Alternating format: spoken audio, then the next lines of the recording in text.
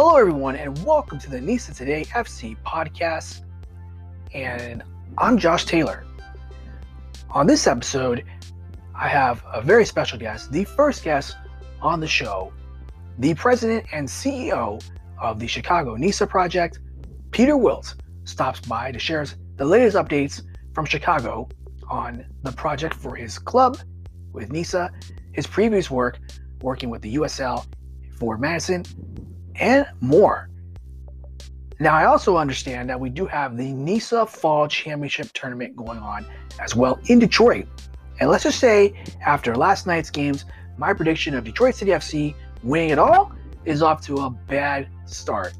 I hope Detroit City FC turns around on Thursday when they have a very tough game against the Oakland Roots. But I will share my thoughts on that on a later episode about the group stage of the NISA Fall Championship Tournament. Today's episode is all about Peter Wilt. So stay tuned, and I hope you guys enjoy the show.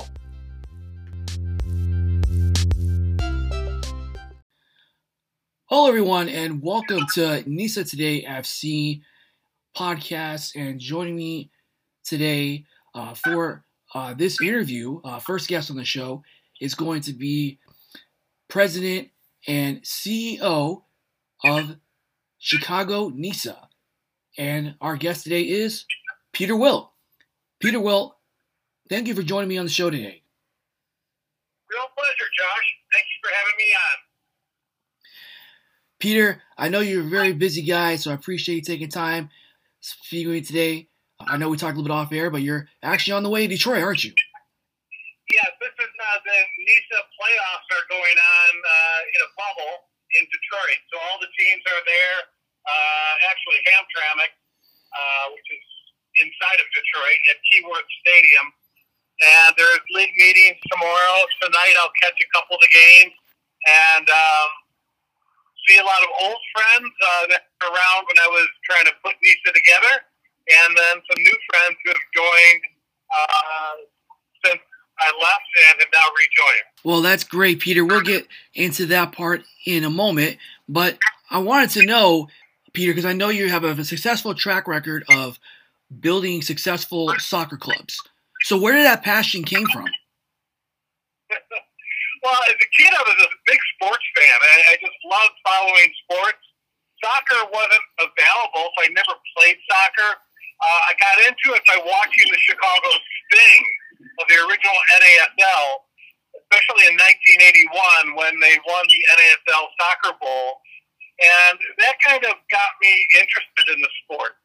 I started my career after college actually in minor league hockey, and then I had the opportunity to go to work with the indoor Milwaukee Wave soccer team, which is still around. And Milwaukee Wave is actually the oldest professional soccer team in the United States, having started in '84.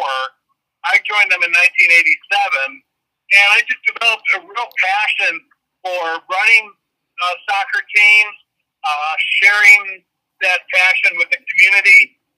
And then I had the opportunity to start a soccer team with the Minnesota Thunder. Was the first one. It was an outdoor team. It had actually been around a couple of years as an amateur team for high school and college players in Minnesota. In 1994, they hired me to take them to the professional level in what's now the USL. And I did that from 95 to 97. And the Chicago Fire offered me this position to start their team. It actually wasn't even the Fire when they hired me. It was Chicago MLS, generic. And I was the first employee, hired the staff, hired the head coach, signed the players, and we built a great organization in Chicago with the Fire, on and off the field. On the field, it was led by Bob Bradley, the head coach. We had some great players, our captain, Peter Novak, and they had a lot of fun. We won the double the first year. It's an expansion team. I don't think anyone's done it before or since, winning MLS Cup and U.S. Open Cup in our inaugural season. And I've gone on to launch a number of other teams. Indy 11, now in the USL Championship, Forward Madison in USL League One, the Chicago Red Stars in NWSL, and the Green Bay Voyagers amateur team in USL League 2. So I think I've started teams in every league in this country, certainly every professional league. And now the latest is to start a team in NISA in Chicago. Wow, that's great, Peter. Yes, you've definitely, everywhere you touch in soccer sense, has essentially turned to gold. They've been very successful projects. Peter, what do you think has helped you made every stop you've been successful? Well, a couple things. Literally two things. One is I surround myself with some really good people. They're talented, hardworking, have good character, and communicate well. If you put together an organization that has those qualities, those characteristics, you're bound to succeed. The other part is good community outreach, proactive, reaching out to people in the community that care about it, giving them a vested interest in the project, making them feel part of the process so that they believe the team belongs to them is critical to the success of any sports team. It creates a tribal mentality when the fans feel that the athletes and the organization is really representing them. And that's what I try to do wherever I go. No two teams are alike because no two communities are alike. And the teams should represent the community and the community's values. That's some great points there, Peter. And I was going to ask you about the most recent club you were involved with, Forward Madison. Of course, this is now their second year in USL League 1. But tell us, what was the process like getting an expansion team? Because I know you have ties in Wisconsin as well. How did that process get started, and how did this team become so successful on and off the field? That's an interesting one because I was recruiting the owners that wanted to put a professional soccer team in Madison. I was recruiting them to join my new league, which was NISA.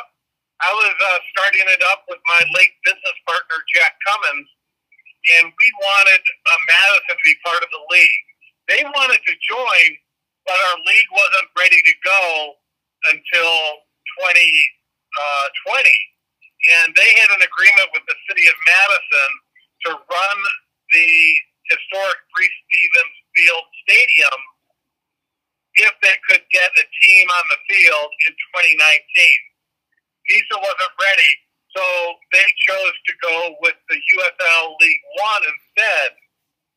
And they ended up recruiting me to run their team and to launch it because of my background and history with starting professional soccer teams.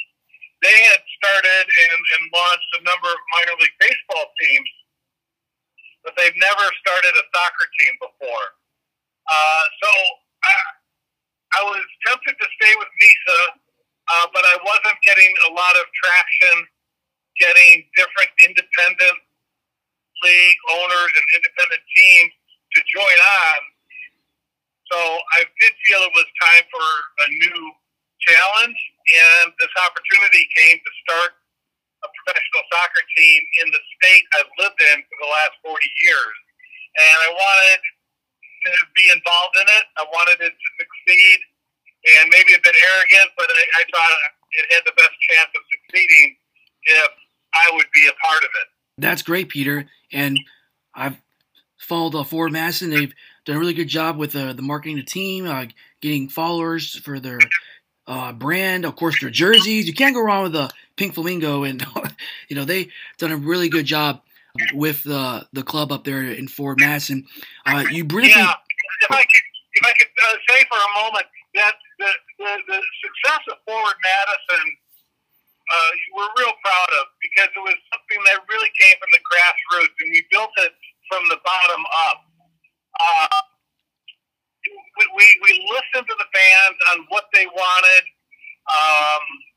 from a brand standpoint, a community involvement standpoint, and we integrated them in the process. And they really believe, and they do, manage this team.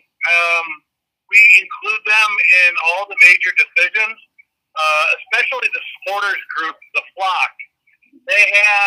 We were fortunate there were existing supporters in Madison that were experienced in supporting English Premier League clubs and were passionate about it, were active in it, and were able to translate those skills and those activities from their love and passion and support of the EPL teams to the local USL League One team, Forward Madison. The mascot, as you mentioned, the plastic pink flamingo, is very unique. People on the outside are not from Madison, don't understand it, or they just think it's some quirky gimmick. But people in Madison understand the connection to the University of Wisconsin, the history of the plastic pink flamingo plays going back to 1979 when the student government, in an irreverent act, placed over 1,000 plastic pink flamingos on the lawn of the Dean of Students.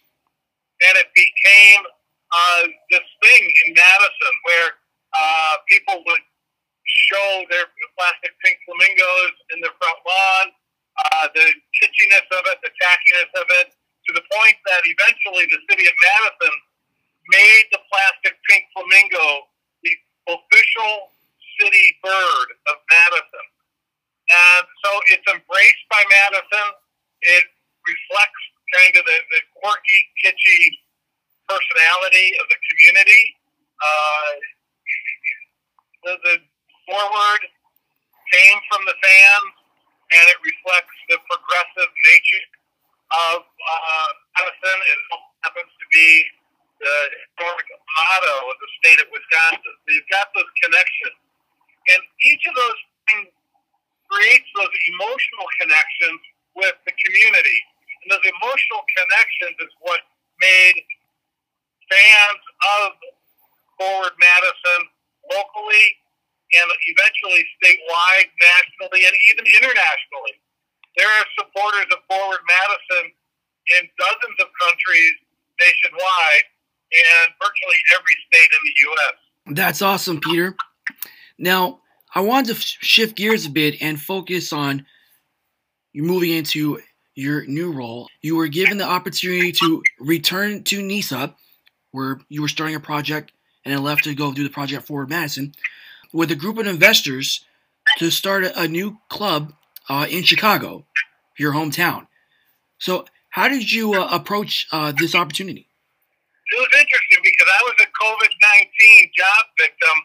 I had been working with the USL League office, heading up their supporters relationships for all their USL Championship and USL League One teams, and consulting some of the new markets as well as existing teams on how to utilize supporter groups to build a fan base community-wide. And so my job was on pause from mid-March until NISA came back to me just about a month ago and told me they had investors interested in putting a team in Chicago, but needed someone to run the team. And then knew my history. I started 3 other teams in Chicago. I've run 5 professional soccer teams in Chicago. This will be my 6th professional team I've run in Chicago, so that's a lot. And I needed to be convinced that the owners were committed to this, and in short order, I was. So this came together rather quickly. Probably really in the last 2 or 3 weeks is when everything really came together. And it's a job of passion for me because it's in a league I helped launch, and it's in an open system that I believe in that allows for promotion relegation in the future. It has no barriers to entry for ownership other than those that the U.S. Soccer Professional League standards provide. There's no territorial rights. It's kind of let the market dictate what teams will be successful. It's an opportunity for me to create an organization from the ground up that will reflect Chicago's values, that will integrate the components of Chicago in this team so that the organization will be a representative of Chicago overall. Chicago is a multicultural melting pot. We want this team and this organization to reflect that. That means having a diverse staff. It means having a diverse squad on the field. And it also means outreach to using the resources of the team and the platform of the team to make Chicago a better place to live, work, and play. I know that's kind of a trite thing, but it's important to us that we put action behind our words, so it's not just lip service, but that we're giving back and helping make Chicago a better place. So I have a passion for that, and I feel an obligation. I have been fortunate in my life to get where I am. I've had breaks along the way, and largely because of luck and white privilege. You know, in today's society, hopefully we're finally awakening to the fact that white people in this country have been given a privilege just because of the color of their skin. And it's time that they give back, that they recognize what they have, and use that to make the community and the country better overall. And I want this team to reflect that. Well said, Peter. That's definitely true. We've definitely seen that in major leagues like the NBA, of course, Major League Soccer, and the NFL. So we've seen that in baseball and different sports. So that's awesome that you want to keep the conversation going. You know, there's been some. I'll give you that. I think WNBA has done a really good job of that. NWSL, the Women's League, has done an okay job. So far, what I've seen in the other sports you've mentioned has been largely lip service. I don't see too many teams really taking the active route of making sure their front offices are diverse, their team staff is diverse, and their outreach into the community is impactful in diverse communities, in underserved communities. And that's what we want. I don't see many lead executives saying those words that I just said earlier about owning up to white privilege being a large part of the reason they're where they're at. Because I know it's where I'm at. You know, there's people that feel like they were, or that were born on third base, and they think they hit a triple. To use a sports analogy, or to use a soccer analogy, they were born on the penalty spot, about to take a shot for a goal, and they think they earned it. And that's not right.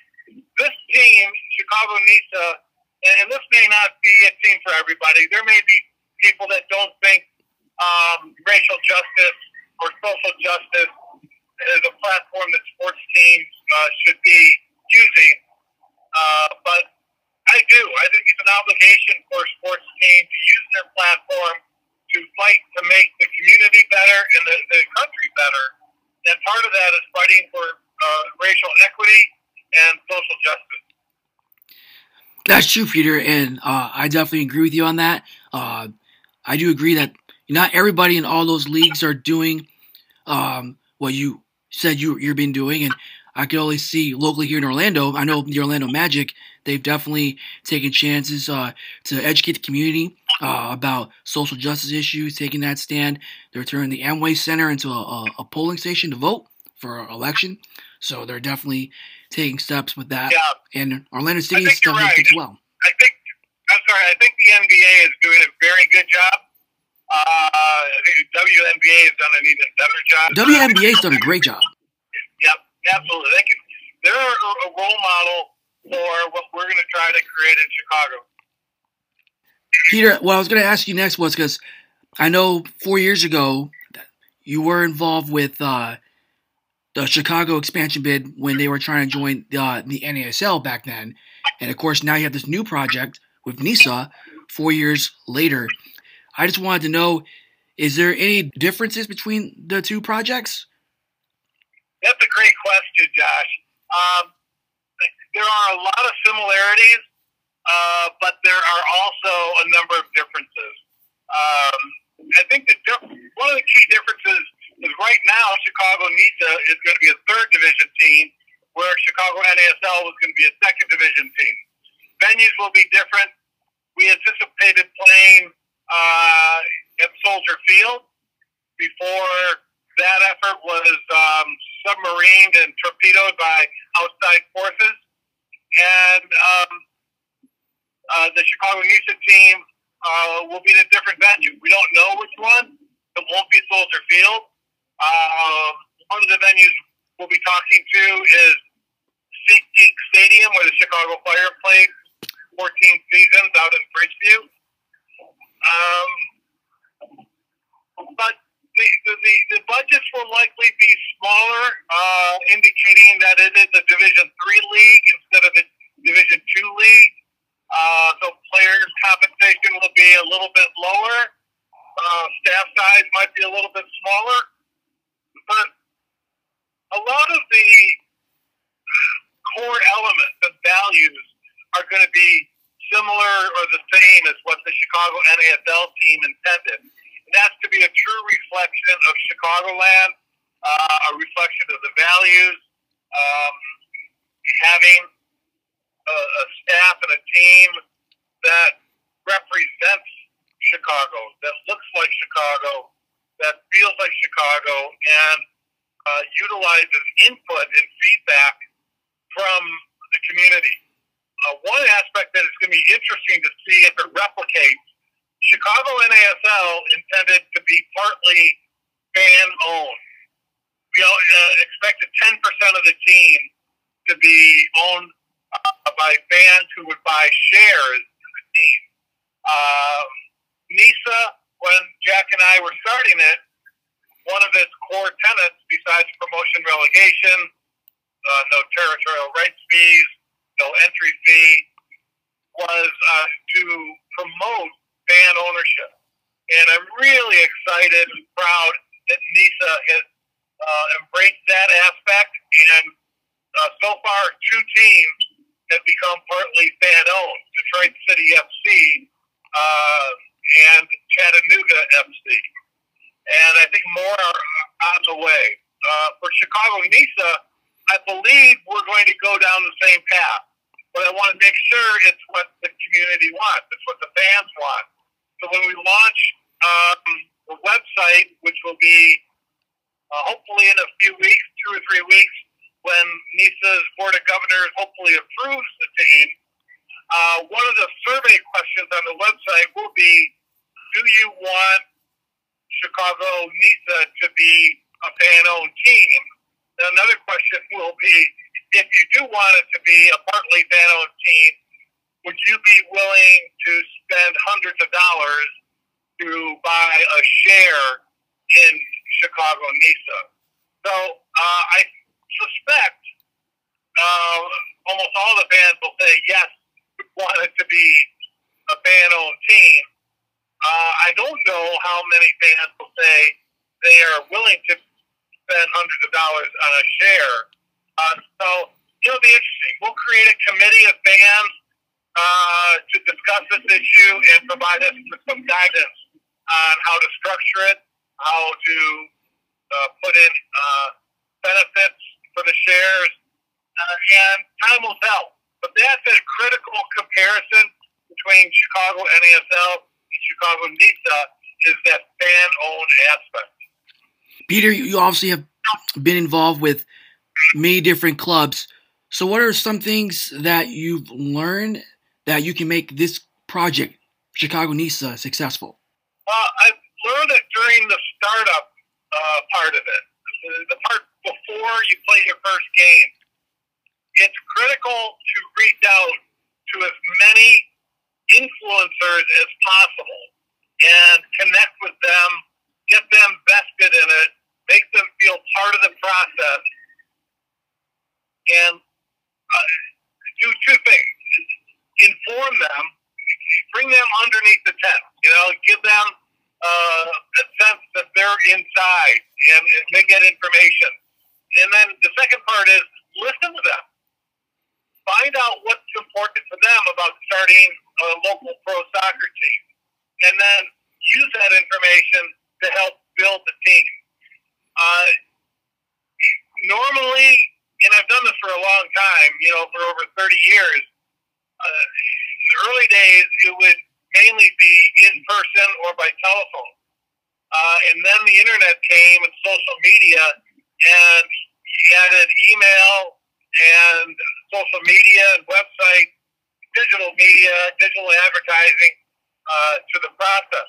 Now with COVID-19, it's changing again. It's taking away a lot of the in-person communication and moving a lot of that online, whether it's through Zoom calls or back to phone calls, limited one-on-one, almost no group presentations like I used to.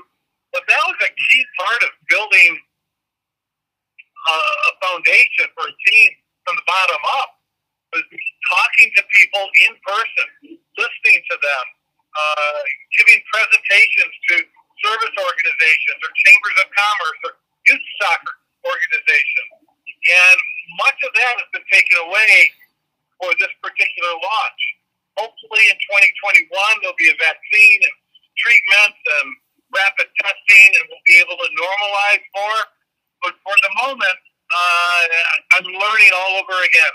That's great, Peter. And I know you're going to take your time getting involved with the community to build this project going forward in Chicago. Peter, I just wanted to ask you, the league you're going to be involved with, NISA, just want to hear your thoughts on the recent league developments with the league announcing affiliations with the amateur leagues, and then also your thoughts on NISA Nation, the developmental feeder league that the league's developing for teams, amateur teams that want to go pro. I really like it. I had nothing to do with it, except maybe it followed on the philosophy and structure that Jack and I had laid out in the beginning. But the current leadership, led by John Fruch, has done a tremendous job, along with the Board of Governors, of recruiting these amateur leagues. Gulf Coast Premier League was the first one, I believe, and the Midwest Premier League, and importantly, the Eastern Premier League. These amateur leagues have some really good teams, many of which are historic in nature, and they together in this partnership with NISA start to provide the structure for promotion and relegation.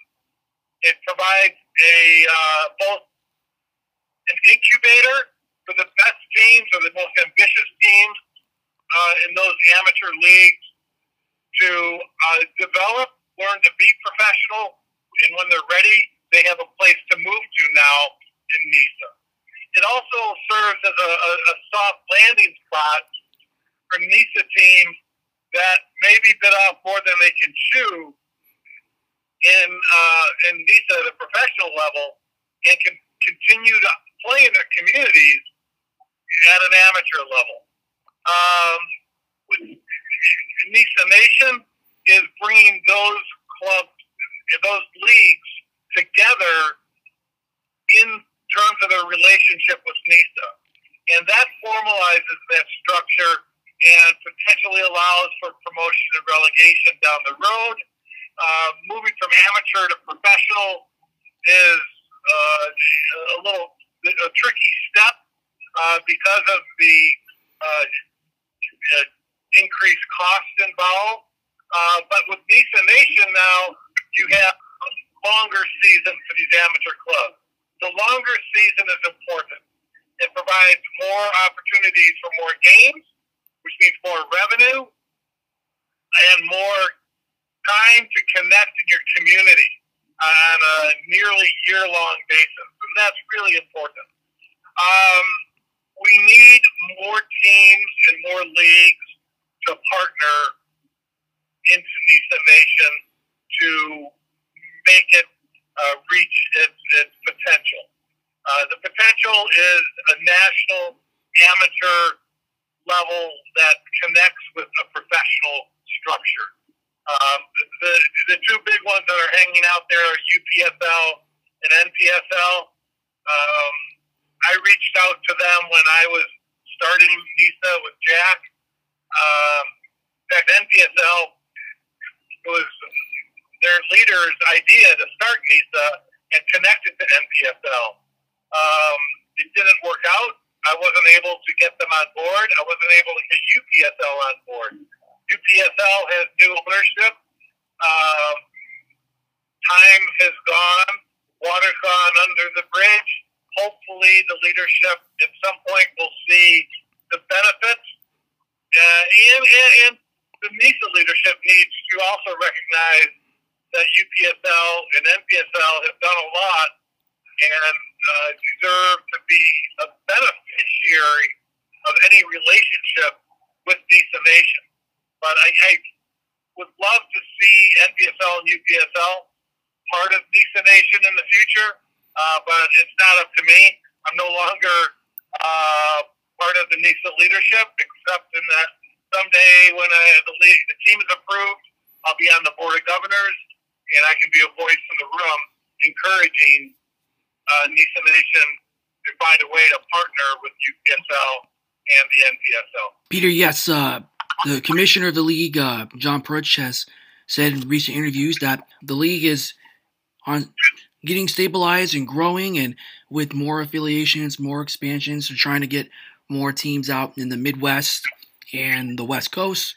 So we'll see how that all develops, but it looks like NISA is on its way to a brighter future, despite having a rough couple years. I think so. Not out of the woods yet by any means. Just to maintain sanctioning U.S. soccer, we need a minimum of 8 teams to get travel down where it's a reasonable amount for third division teams and third division budgets. Probably need at least 24 teams, and it'll be interesting because when we get to 24 teams, it's going to be a temptation to go to promotion and relegation, to split into a second and third division. But by doing that, it's going to increase travel again. So we may need to get to 30 or 36 teams before promotion relegation can be balanced with the travel desire for lower travel costs.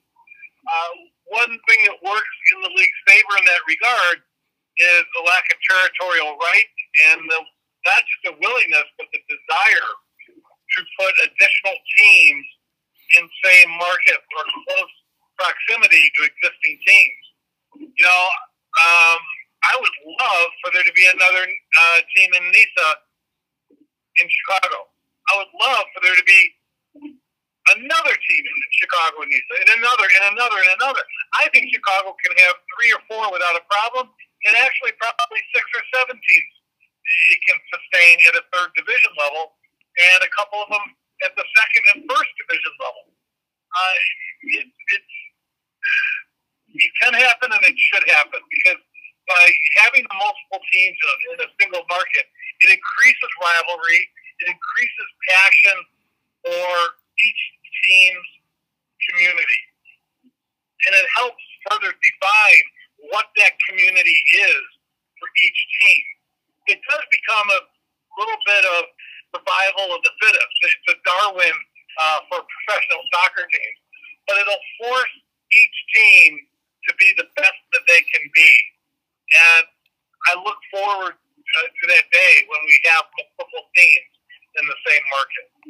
Peter, before I let you go, I was just curious just to get your thoughts on what we've seen in U.S. soccer with these different ideologies where you have MLS, USL with the franchise model, territorial rights, building up that way with their system. And then, as you mentioned with NISA, you're focused on open system, promotion, relegation. Why do you think that system of everything, of open system, no territorial rights, teams battling in the same market, why that model can be successful as we move on to future years in U.S. soccer as we build towards the 2026 World Cup? Yeah, it's interesting because especially two models right now, like it's an open system with NISA and the independent league, amateur league, MPSL and